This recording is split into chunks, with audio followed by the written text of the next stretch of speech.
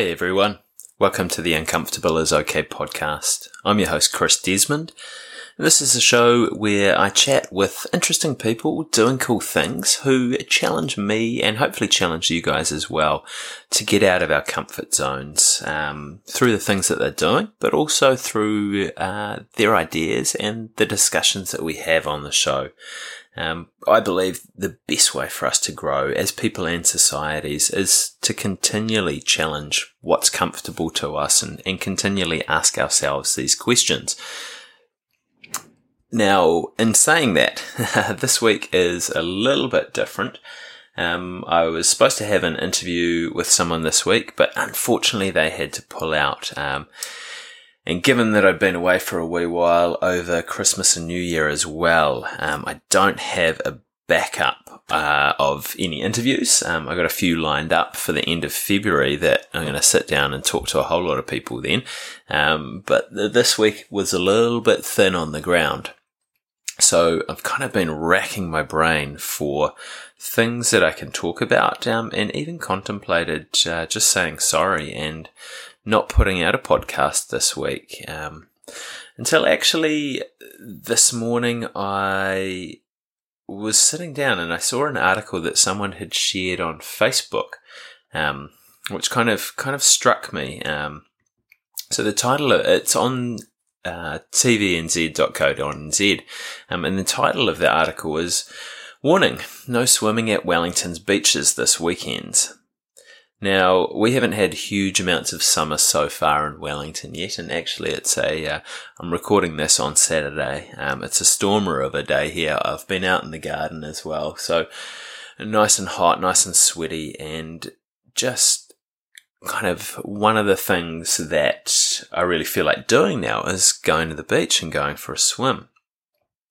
So I will read out the article for you, and then we'll kind of get in and have a bit of a talk about what it means and get a little bit of input from someone else as well. So, quote, "Yesterday's heavy rain has caused higher levels of contaminants to flow into the ocean via the city's storm drains. The downpour also resulted in an overflow at the wastewater treatment plant at Moa Point.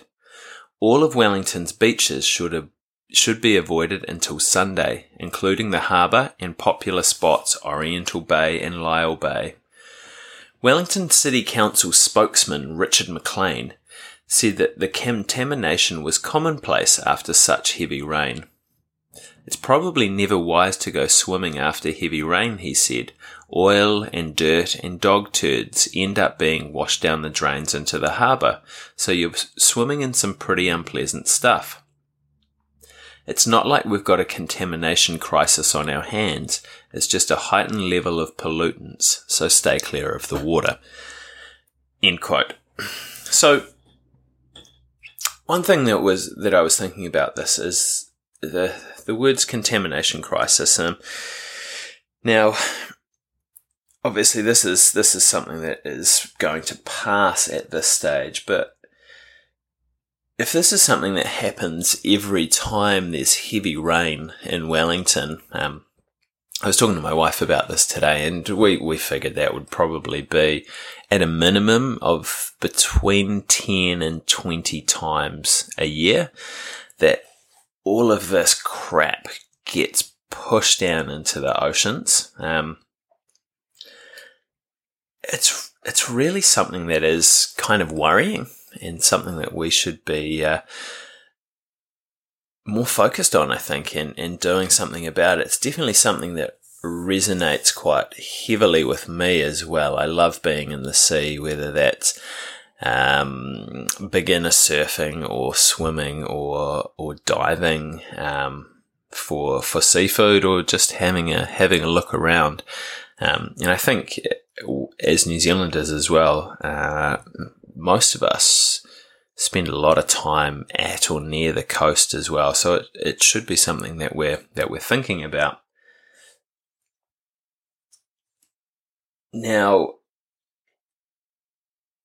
I think it often isn't something that we think about, and I think the attitude of the council spokesperson in this instance as well. Is just to kind of push this aside and push it under the rug, where actually there's so much more that we can do about this, that across New Zealand as a whole, we can't keep using the land like we're using it now and expect our water to stay clean and fresh and be used the way that we want to, whether it's the streams not being wadable or not being swimmable and only being wadable, or beach closures due to contamination.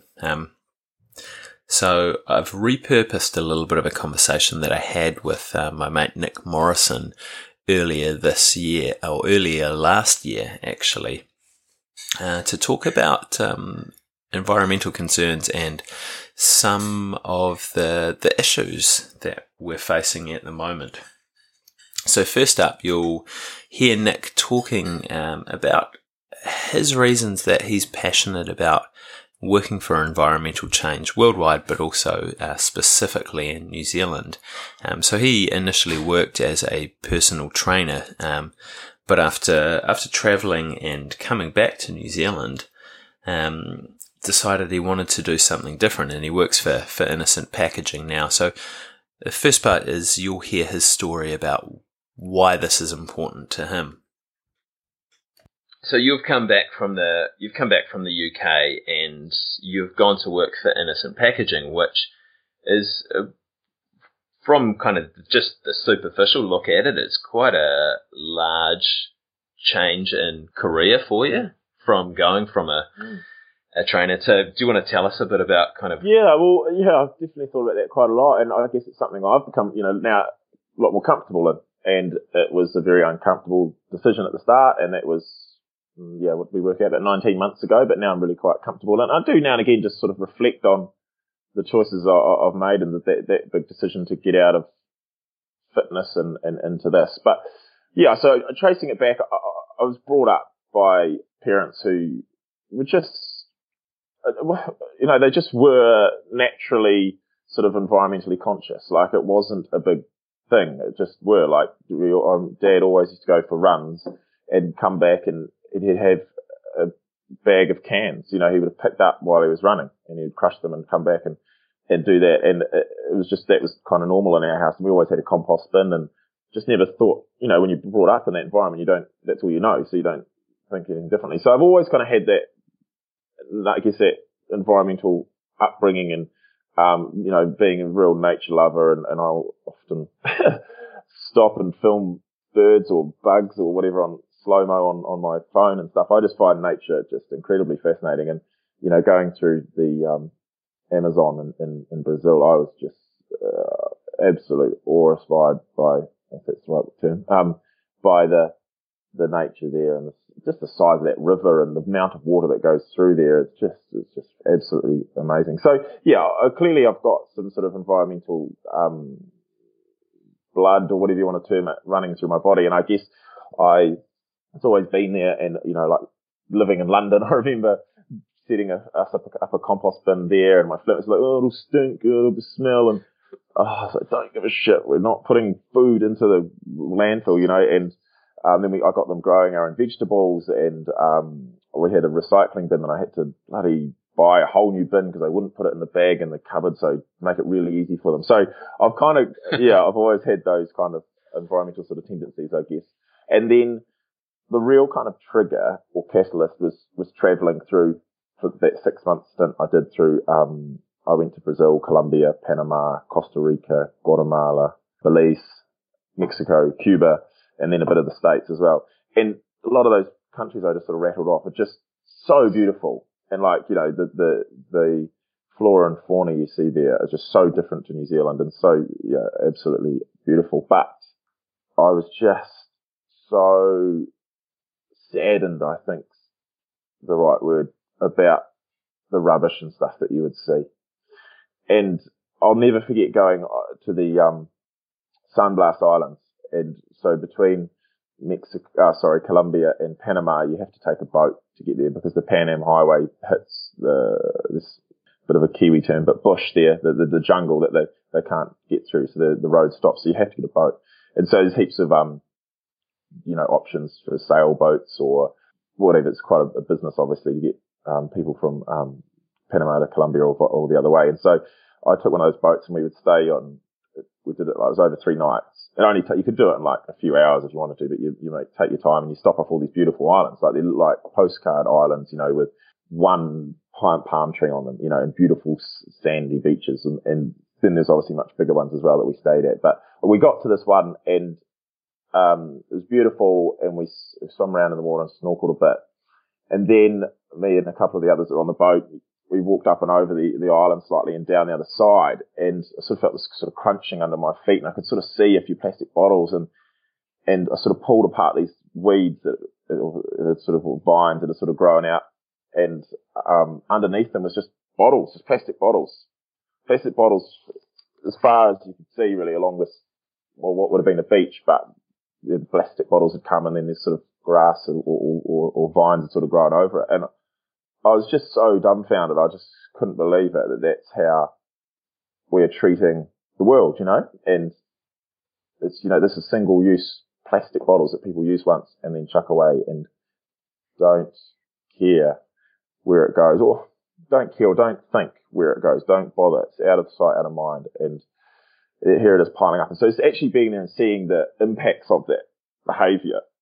It really, it just saddened me. I was just like, this isn't right, and there's got to be a better way, and we're better than this as humans, And as you sort of touched on earlier, like we've got our potential and stuff is so huge, but we're not achieving it as we should be. I don't believe, and that is just a really good example of that, I thought. And so, and there was numerous cases. Like I started taking photos of like rubbish that I'd see here, there, and everywhere, and you'd go to these beautiful beaches and there'd be rubbish on them, and I was like, these aren't that beautiful, like coming from New Zealand, the beaches here are still so untouched, really.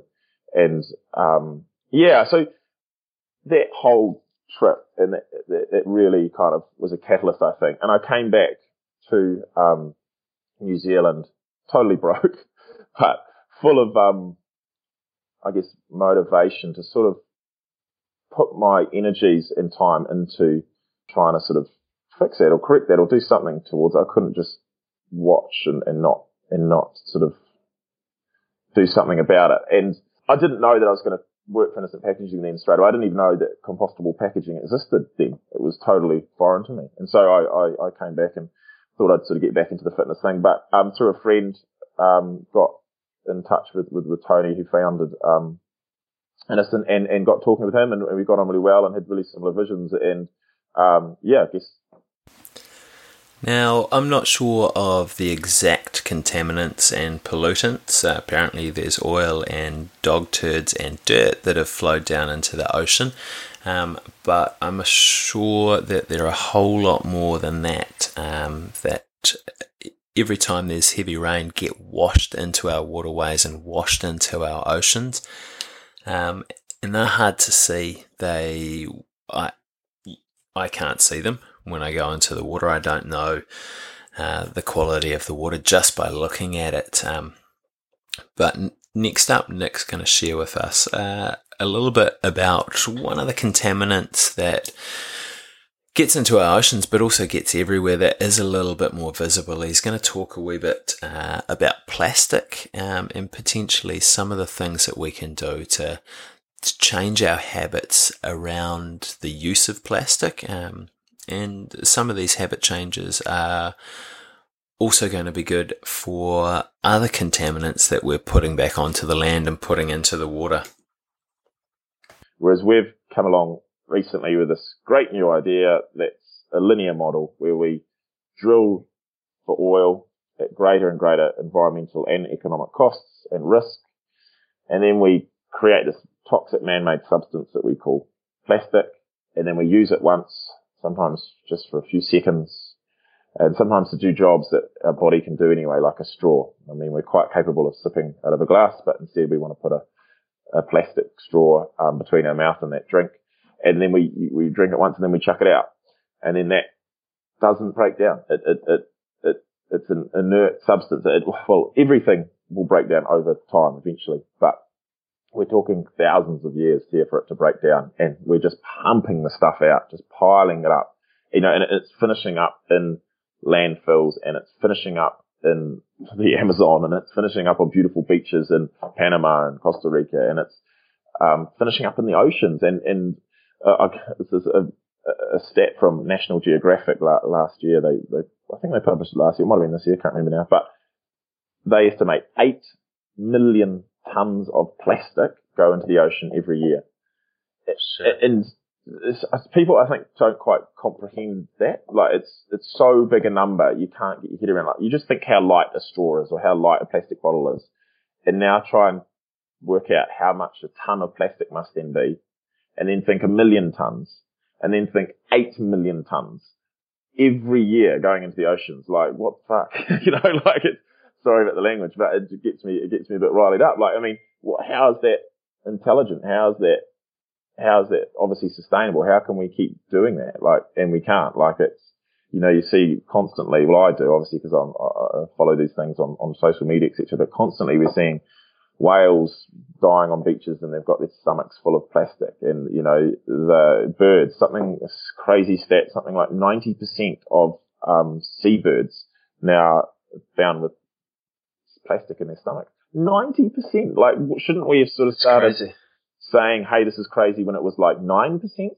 Hey, this is not great, we should change. But it's 90% of seabirds with plastic in their stomachs. And, like, people still will get a straw in their drink and then chuck it out. And, or 2 straws, and then they'll get another drink with 2 more straws in it. Or they go to the supermarket and they get another plastic bag. And yeah, it's just the stupidity of it is what gets me going, really. And trying to change that is challenging, man. It's been a big long challenge that I didn't initially realise it'd be quite so challenging. Yeah, I think the use of plastic it's so embedded in our society now that if you go out and buy a drink, someone will just pop a straw in it, or if you go to the supermarket and they'll just give you a plastic bag, and it's just easy, and the straw is not overly convenient. Sometimes it'll poke you in the eye if you try and drink out of the glass, but the plastic bag to carry your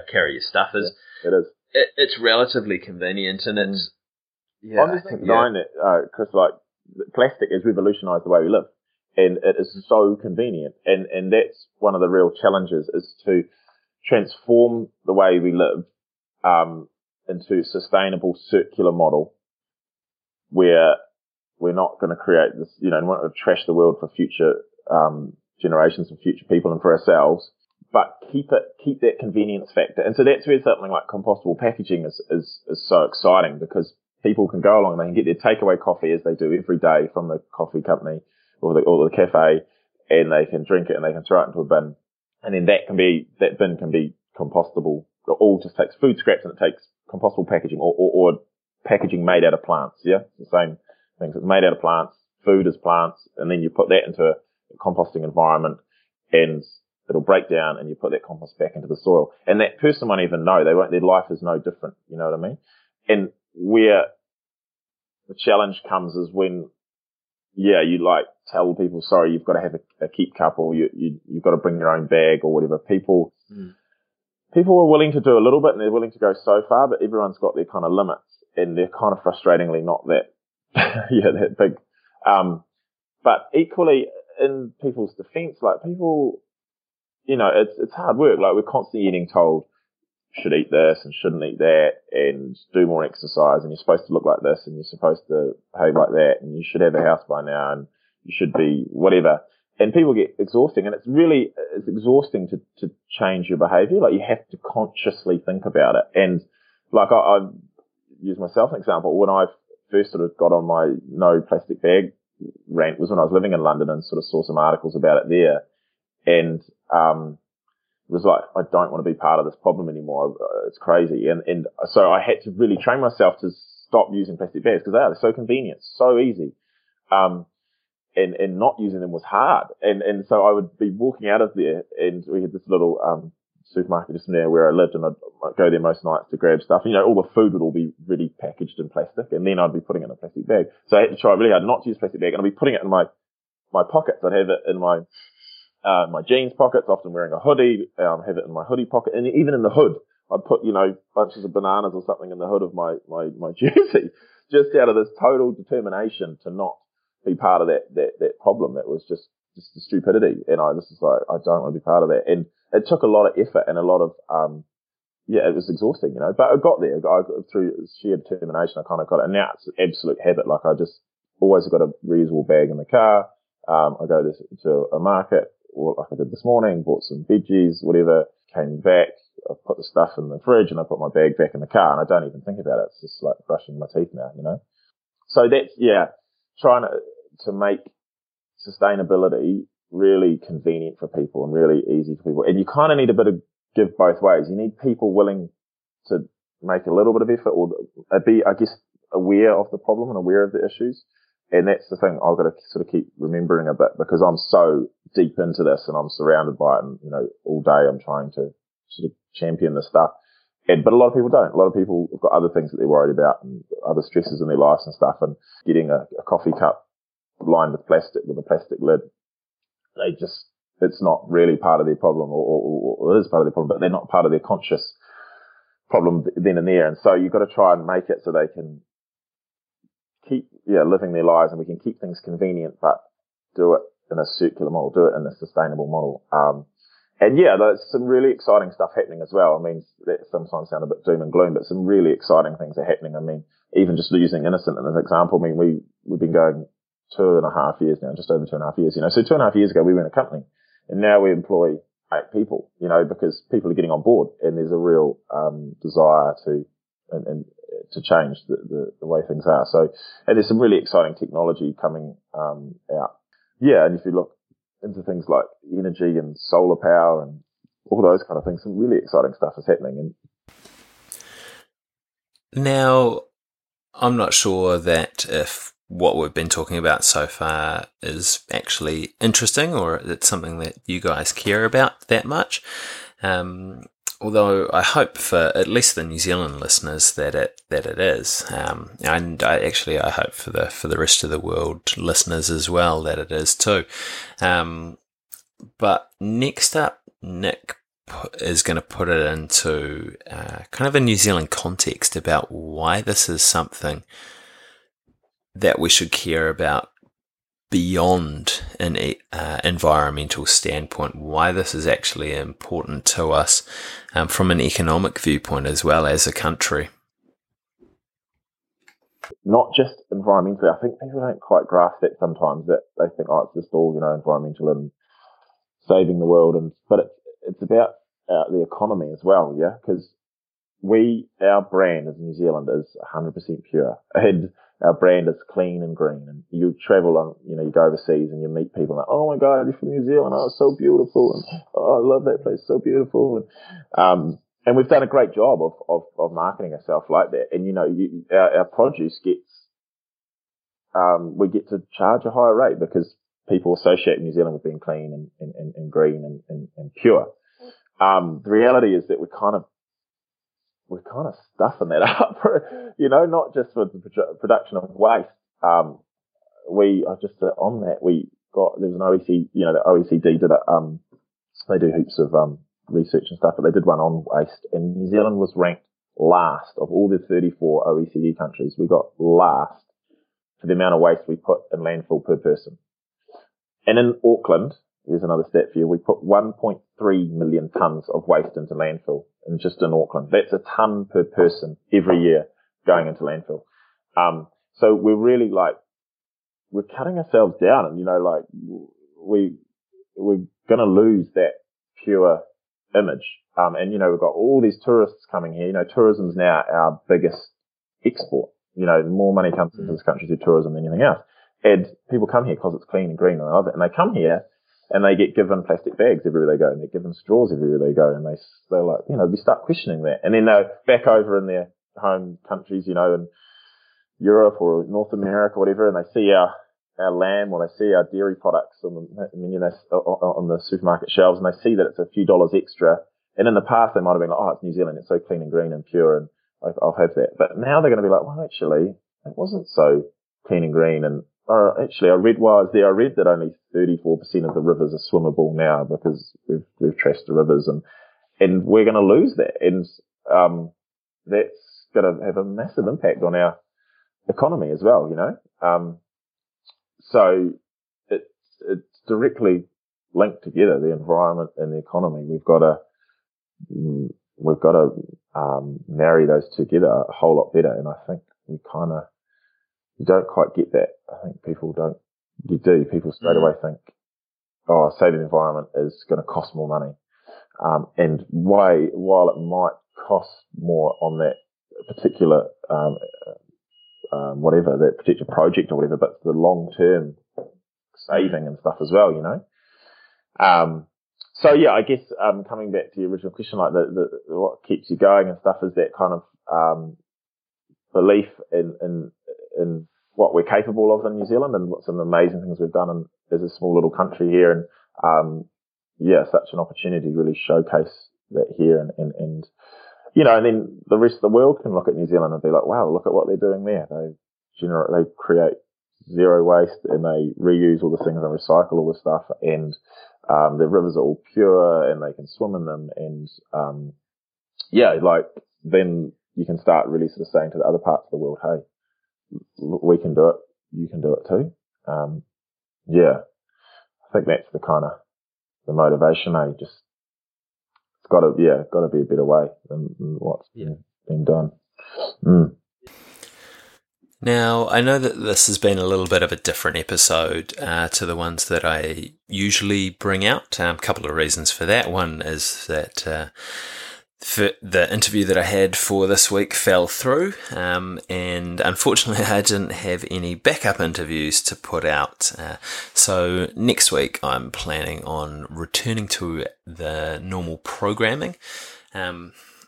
But also I felt that after reading this article, I felt that I wanted to say something about it as well. And I think having a platform like a podcast sometimes gives me a little bit of responsibility that I need to speak out on things that I feel strongly about, which can be a little bit uncomfortable for me as well, sharing my viewpoint with a whole lot of different people all around the world. Well, when I say a whole lot, then some anyway. And thank you for listening, all of you guys out there who do tune in. But I thought that even though it's been a little bit of a kind of a gloomy topic today, there's a lot of hope with the stuff that's going on out there at the moment in terms of the technology that's evolving and the people that are really pushing for environmental change around. And I thought we should end on a positive note. So I asked Nick if he had any advice or life lessons or interesting facts to leave us with, and he had a stormer. So we'll finish up with him on that note. Have you got any last advice or life lessons or interesting facts for the listeners before we finish up? All of the above. No, any interesting facts? Well, I guess sort of just talking with you now, going over that kind of stuff, and talking a bit about what I've done and stuff, you kind of reflect a bit. And I think, I guess taking that leap, like just talking to you about going out on my own in London when I left the studio I was working at and had a full-time job and decided to go on my own and work for myself and had to try and find my own clients and all that. It was a big step, and I was real nervous about it, and I talked to a lot of people, took a long time to make the decision, but did it and backed myself. And then, that gave me a huge sense of confidence moving forward. And so, I guess for people, like, do it, like, I know this might sound a bit deep, but I believe we've got one time on this planet, and it's a beautiful, amazing planet, and it's incredible. Life is amazing, and make the most of it. Like, don't waste your time. Get out there, get doing. If you've got something you've thought about doing, just do it. Like, and who cares if and like I say, what is failure? Like, failure is not having a go, Bring it to football, great football quote, you miss 100% of the shots you don't take. Well, I think that's a basketball one actually, but I'll pretend it's football.